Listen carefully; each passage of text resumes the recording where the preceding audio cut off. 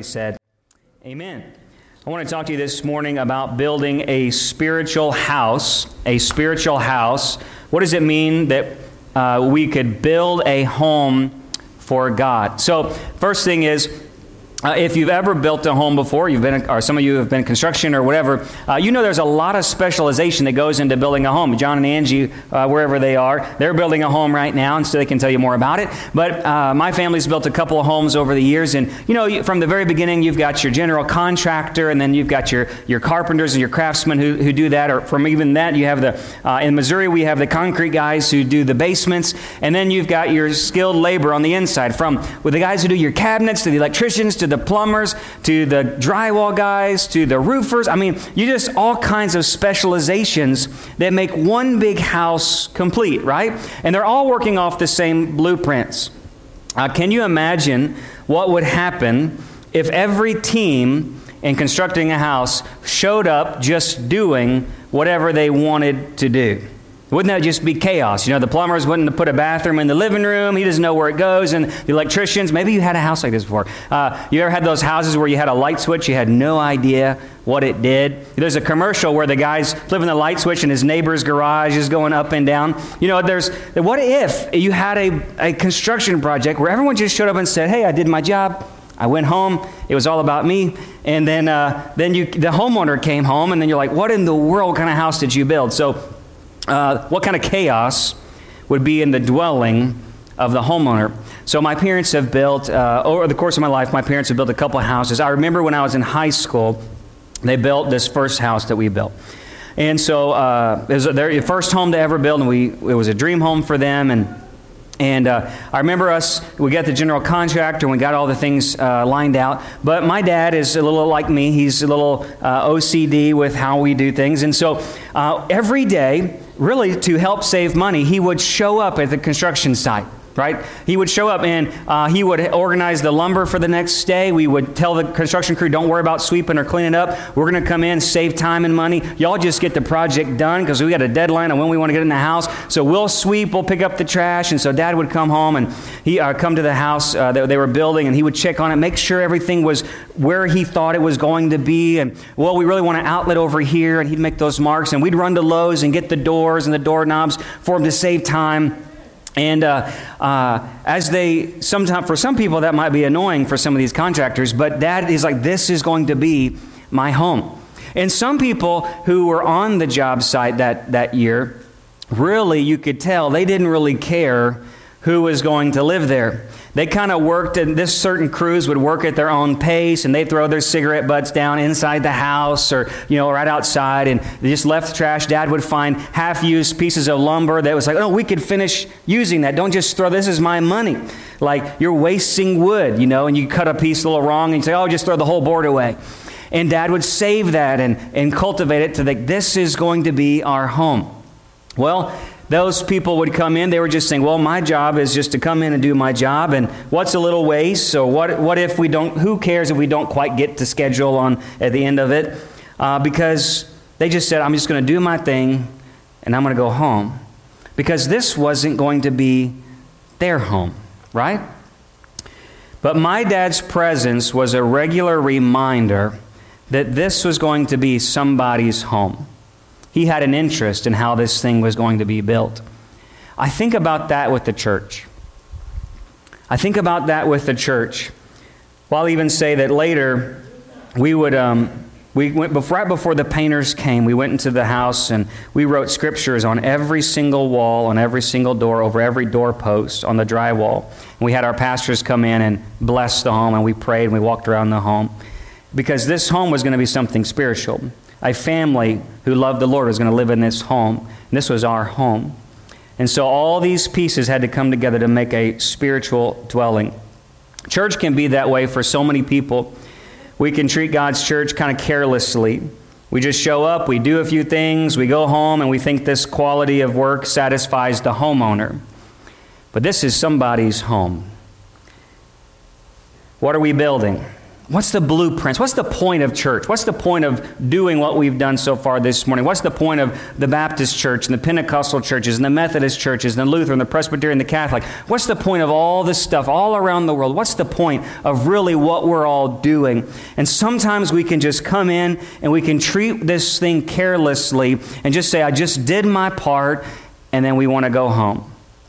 But this is the homeowner's home. And it matters what the homeowner thinks. The color pattern matters to the homeowner. Where that outlet is matters to the homeowner. Whether or not the construction crew comes in and throws cigarette butts down in the living room floor before it's made, it matters to the homeowner, because this is something he wants to dwell in. Somebody say amen.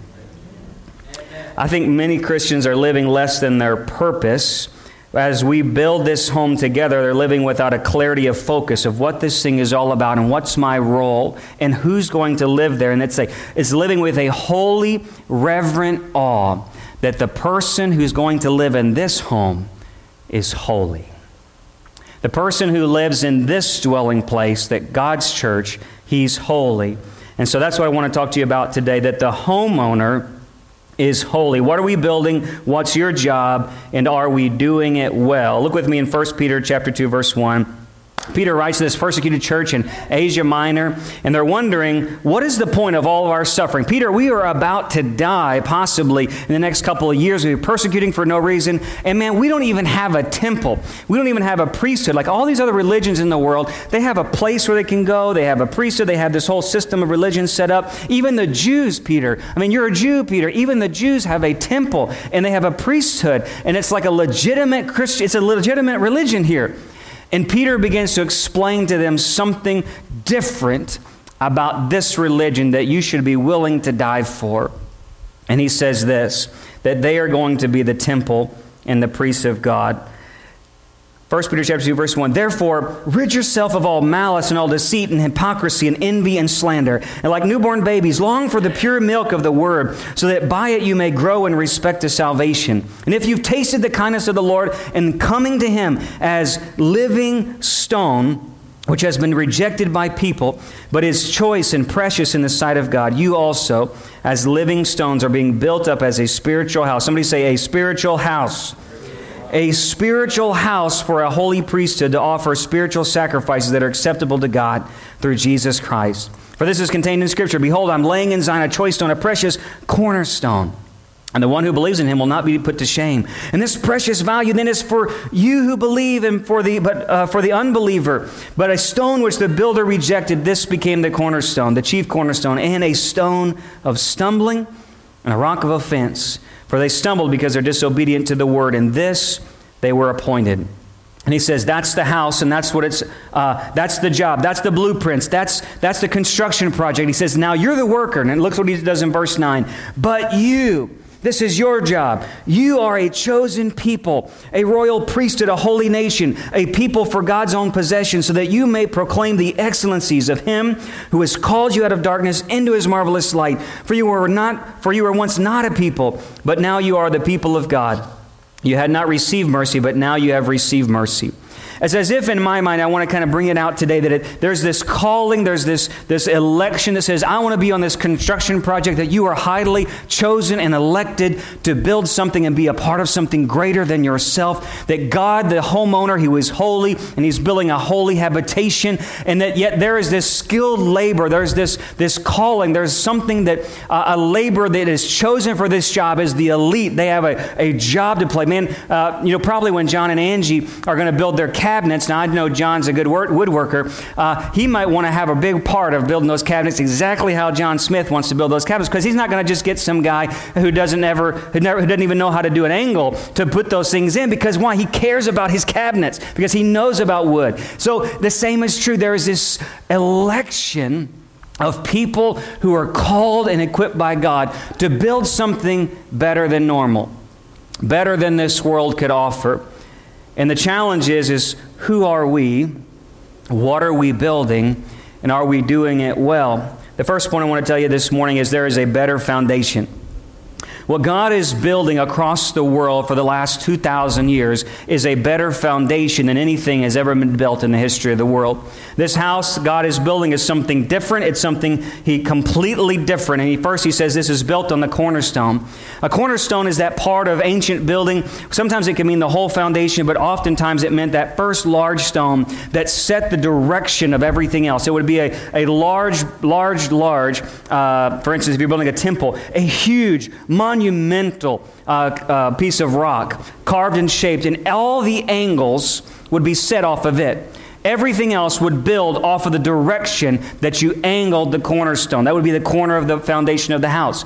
And he says, this is Jesus. There is a cornerstone that Jesus Christ has become for what God is about to build. And it means that Jesus sets the foundation, Jesus marks the angles, everything else conforms to Jesus, and all the building from here on out depends on Jesus. Somebody say amen.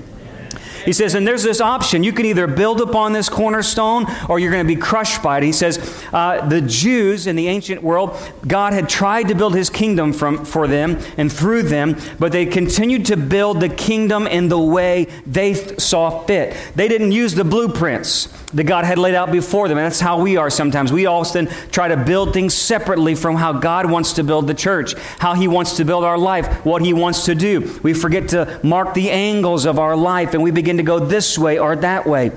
He says the Jews did this. They began to build the kingdom of God in their own way after their own image, or even followed worthless images and worthless idols. And they begin to build themselves up by their own works and their own righteousness. So much so they thought, as long as we have the temple, nobody can touch us. And so God began to judge them. And he would send his son, Isaiah would prophesy, and he would send his son. Isaiah would say, because of your pride, in Isaiah 28, thinking that God would not discipline you, he would lay a stone to test you. It'd be a costly cornerstone, Isaiah said, but it would set the foundation of God's kingdom firmly in place. And those who believe in this stone will never be disturbed. And that's why God said Jesus came to test the Jews. He began to test the world. He said, this is going to mark the beginning of something different. You can either stumble over this rock, you can be crushed by this rock, or you can build your life upon this rock. This rock is going to set the direction for how God wants to build his house. Amen? He says, and if you would do this, you'll be chosen. Chosen to be a part of the great building program, chosen to be a part of this great spiritual kingdom, and God would call you to be a living stone in a spiritual temple. So Peter says, guys, you don't need this old set of religiosity. He says there is a new temple built on the costly, precious value of the life, death, and resurrection of Jesus Christ. And he's going to set the angles in your life. And if you would be a part of this great, glorious plan, you will be a contracted laborer to be a part of the greatest building the world has ever seen. You are going to be a spiritual stone in his house, and you are going to be a spiritual minister, a spiritual laborer, a spiritual priest, a part of building this up. So what does that mean for you and me? That Christ is he's like a magnet. You will either be drawn to him or repelled by him. He's the one that you'll either conform to him and you'll obey his word, or you'll be judged by his word. There's no in between. There's no middle ground. And we can pretend to have middle ground in this life and say, well, I actually believe in Jesus. And we know the scripture even says that, but the demons believe. The demons know Jesus. Even other religions will believe that there was a Jesus, but do you conform to him? Is your life set off of his angles? Does everything in your life build upon his work, or is it built upon your own work? Is it built upon his identity, or is it built on your identity? Is it built about what I want to do with my life, or is it built what he says he wants to do with your life? Amen? He says, this is the direction. This is what's going to determine if you are a part of the house of God, you either have to be chosen or you'll be crushed. You'll either have to be built or you'll be destroyed. Nothing in this church is going to be built on man's self-effort. It's not going to be built on talents or ability. It's not going to be built on a political party. It's not going to be built as a social club. It's not going to be built as a business. This is a spiritual kingdom. And it's not going to be divided by man's opinions, because Lord knows we have a lot of opinions. It's going to be built by holy people who want to build a holy habitation because they care about the homeowner. Number two is it's a better foundation, but it's also built with a better set of builders. You know, the word Moses had the tabernacle. Solomon built the temple. Tabernacle means dwelling place. God said, I want to be building a dwelling in the midst of people's mess. Moses, I want to come down off the mountain, build me a dwelling place, a tabernacle. Or I can come be in the middle of my people.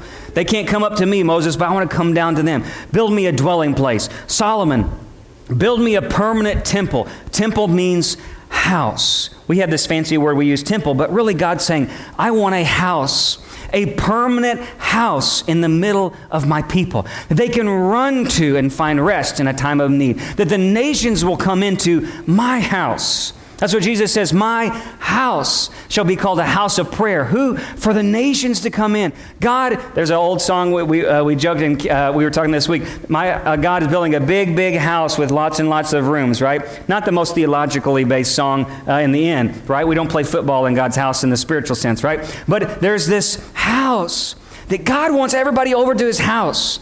And he wants people to build his house the right way. It's not really about what a pastor thinks and how he wants to build his church. That's great. But that's not really God's house. This house is built by living stones. This house is global. This house spans thousands of years. This house is spiritual. And it's for those who become living stones, indwelling people of the Holy Spirit. And he says this house was built by Levites and priests. So if you go back in the Old Testament, there was a group of skilled laborers who built the temple of God in the tabernacle. And most of these men were Levites. They were from the tribe of Levi. They were people who were consecrated, set apart. And if you go to the temple, when it was built, these skilled laborers would come and they would build the temple, and people got excited. Let's get a part of the building program, the greatest building program Israel has ever seen. And man, they gave all their goods and they got out grandma's earrings, and they melted them down and they gave them to the Lord because this is worth it. What we're building, this is something where God is going to come dwell in the midst of us. God, because we want to build a house because God's holy. And so they got these skilled laborers, and they called them Levites. And Levites were the people who had chosen to be fully dedicated to God. Levites didn't dress the same way. They didn't do the same thing. In fact, their whole family, man, woman, boy, and girl, were raised their entire life to be doing something a part of God's kingdom. In the Levite family, they would repair the temple walls if they got dirty or destroyed. They would offer sacrifices for other people. They would be telling the rest of Israel how they could come in properly and have a relationship with God. They would teach the Word of God to the generations after them. And in the Levites, as they cleaned up the blood of sacrifices and they swept the temple and they repaired any place, no other man, no other woman of outside in the world could touch those things. Only these people. They were consecrated. They dressed differently. They act differently. They walk differently. They talk differently because they were there to minister to God. They said, God, we care about this holy dwelling.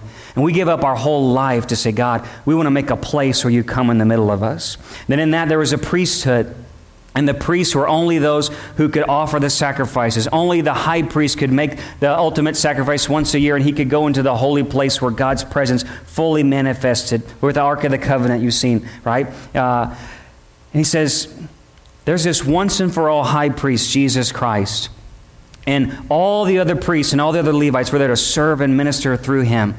And Christ, our once and for all high priest, has come, and he's made a sacrifice where from now on there's no more sacrifice. And he laid his own life down the altar so that we can come boldly to the throne of grace in time of need. But all these other priests, there were still Levites and other priests, and they were there to serve through this one high priest. And they were there to give their life to minister to the Lord. In song, they would sing to the Lord. They would play skilled instruments and worship the Lord. They would repair the Lord's house. They would make sure the Lord's house was properly in order because they gave their life to worship. All of that is worship. All of that is worship. So what does that mean for us? He says, guys, you are a royal priesthood. You are a holy nation, a people for God's own possession. God has made you, Revelation says, to be a kingdom of priests. That means that you and I as a church, if we are a part of this, we're the plumbers and we're the electricians and we're the carpenters and we're the roofers and the painters to build up a place, a church for God's dwelling, that we care about the homeowner and we are there to make something that pleases him. That means that number one is be holy. Be holy. It means to be consecrated and set apart. It means that at the very beginning of this, he says, put off all malice, put off all deceit, put off all hypocrisy. When the Levites would come into service, especially the priests, there was actually a little room outside the inner courts area. And they would go into that room and they would strip off their natural clothes that they lived their life with. And they'd put on a holy garb. And that day, before they do that, they would wash their hands and feet with water, symbolic of the Holy Spirit. And then they would go and make a sacrifice for their own life before they ministered to anybody else. They would let their own life be covered by the blood. And then they would go in and say, God, how can I serve you today? Because I know you want the nations to come into your house. How can I help the nations come into your house? It meant leaving behind your old life. And Paul even in Ephesians says, put off those old things. Take off that old self and put on the new self that's created in righteousness and holiness of truth. There's something new, a robe of righteousness that's clean and purified to give your life in ministry to God. And that's your purpose. Listen to me, church. That's your purpose. You are not to live as the rest of the world lives. You're to put on something new, wash yourself in the Holy Spirit, be covered by the blood of Jesus, and give your life to help God reach the nations, to worship the Lord. That everything you do, whether it's sweeping up, whether it's putting some electrical wiring in, whether it's roofing, whatever you do. Some people in the Levites would sing and they would write songs and they'd be a part of the choir. All of them together, though, were working together to build a dwelling place for a holy homeowner. So this thing, it's not about us. It's not about Pastor Heath. It's not about Sanctuary. This is a global movement. Say, God, we are building something for you to live in. And it means I'll be holy. And he says this, you are here to make spiritual sacrifices. While Christ has given his sacrifice, it means I can be, Romans says, a living sacrifice. I can be a sacrifice with how I worship. I can be a sacrifice with how I give my money. I can give a sacrifice of how I give my time. That my whole life, it's not a division between secular and sacred anymore. There's not church work and go to work. There's not worshiping God with Christian music and then other music. Well, that's good. I'm not condemning secular music. I'm saying that everything you sing is worship. Everywhere you go is worship. Everything you do is worship because your whole life is worship. You are made to minister to God. So how does that challenge me? That worship is what I'm here to do. I want to think about my life as ministering to the Lord. I know that I come here and I minister to you. But my job, first and foremost, is to minister to God because he's the homeowner. I could come in here and make this church whatever I feel like I wanted it to make, and our leadership could take it and wherever we wanted to go. And you can find churches that fit your needs, and churches that fit your comfort, and churches that please you and tickle your ears, and churches that look the way you want, sing the way you want, smell the way you want, have people that look like you and talk like you. Can find it to however you suit your need. But that is not about, it's not about you. And it's not about me. This whole thing is saying, God, you are the homeowner. What do you want us to build? Lastly is this. He says, build a better home. There's a better foundation. It's a better way of building. And there's a better home. You know, when they built the tabernacle, they were giving away so much. Moses actually had to come and say, hey, tell people, stop giving so much to the tabernacle. We've got more than enough. That's amazing just to think about that in a sense. How excited are you to be a part of building a spiritual house for God? We can get so caught up in all the things that we want to do, but this home that we're building is so much better than anything this world has ever seen. Ephesians says, you are having been built on the foundation of the apostles and prophets. Christ Jesus himself became that cut cornerstone in whom the whole building was fitted together, and now it's growing into a holy temple in the Lord. And he says, you also are being built together into a dwelling of God in the Spirit. And then when Paul talks about temple, he uses this word naos, which is the inner courts. It's not just this outer stuff. He says, you are building together in Micah and Chad Brad and Beth and Pastor Christian and Joe, all of you together have become living stones, and you are actually, as you're conformed into His image and as He begins to mold you in your gifts and you begin to minister to God, as you come together in perfect unity, He says, man, that's the inner courts of the temple. That's the place where God dwells. It's not just this outer stuff. It is the innermost place where only the high priest could go. And now you, all together, as you come together, not about your own preferences and your own identities and your own purpose, but when you come together for His glory and His purpose and His focus, man, this church is going to be the indwelling place of God. It's when we use His blueprints, everything fits together. That's because there's unity in His house, there's grace in His house, there's selfless service in His house, there's humility, there's honor, because it's building itself up in love. That's what He's building. And why is He doing it? He says in that last part, before we close, He says, I love what the Message says. It says, all of this so you can proclaim the excellencies of Him who's called you out of darkness into His marvelous light. But I love what the Message says. It says, He's doing all this so you can tell others the night and day difference God's made in your life. I like that. He's doing all this because you're going to tell the world the night and day difference God has made in your life. As we come together and say, God, it's like that construction project with my dad. We could all come in here and come and be a part of our church and say, this is really about sanctuary. I don't really care what Trinity's doing or Life Point's doing. I don't care what LNA Baptist Church is doing. I don't care what people are doing up north or in south or in Africa. I don't really care what missions is. Man, we're just going to be about ourselves. We're going to come in, we're going to do our own thing, we're going to go home. I'm not, into the programs of this church. I just want to come in to hear the pastor preach and then do my thing, put my money in the thing and go home. And that should make them happy, right? You could come into a church and treat it carelessly. You can give up your time carelessly. You can entertain worldly things carelessly. You can be busy with all your own thing. And you could say to someone, you say, well, aren't you happy I showed up today? I say, well, yes, but you didn't worship, you didn't serve, and your attitude kind of stank. So what's the point? What are we building? We're no better than those construction workers who were cutting off the corners, didn't care about their timeline, didn't care what kind of trash they threw down in the house. They just come in, did their job, and they went home. But this homeowner is holy. That means I care how I speak to my brother. I care how I love you. I care about your gifts and what it matters that your gifts are being used for the glory of the God. It matters that we're in unity. It matters that we speak to one another in love. It matters that we build one another up in our most holy faith, praying in the Holy Spirit. It matters that we're in unity with other denominations and other churches. It matters that we don't have cliques in our church. It matters that we're going to one direction. It matters that we seek the Lord in prayer, and that this thing is really not about a pastor or a team or a church or denomination. It's about Jesus.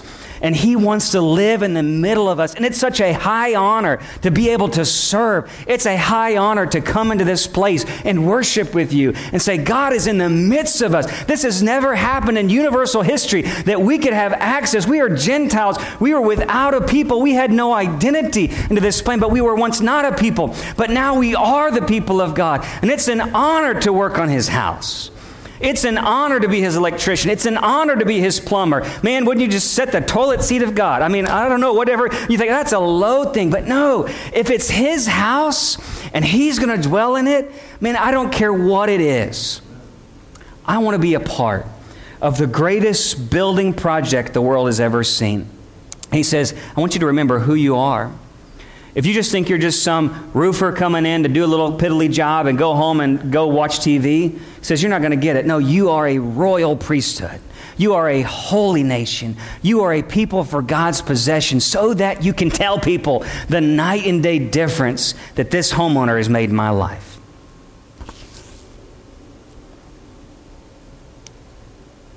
If you build your life on Jesus Christ and you let Him set the angles, He says you'll become living stones. And the Holy Spirit's going to be in you. That means you have to conform to His image. It means you have to conform to other people around you. Just like these bricks all have to match and meet each other. They're all different in their own way. Not one brick on this wall over here is exactly the same, but they all conform to one another. They were set by the master builder.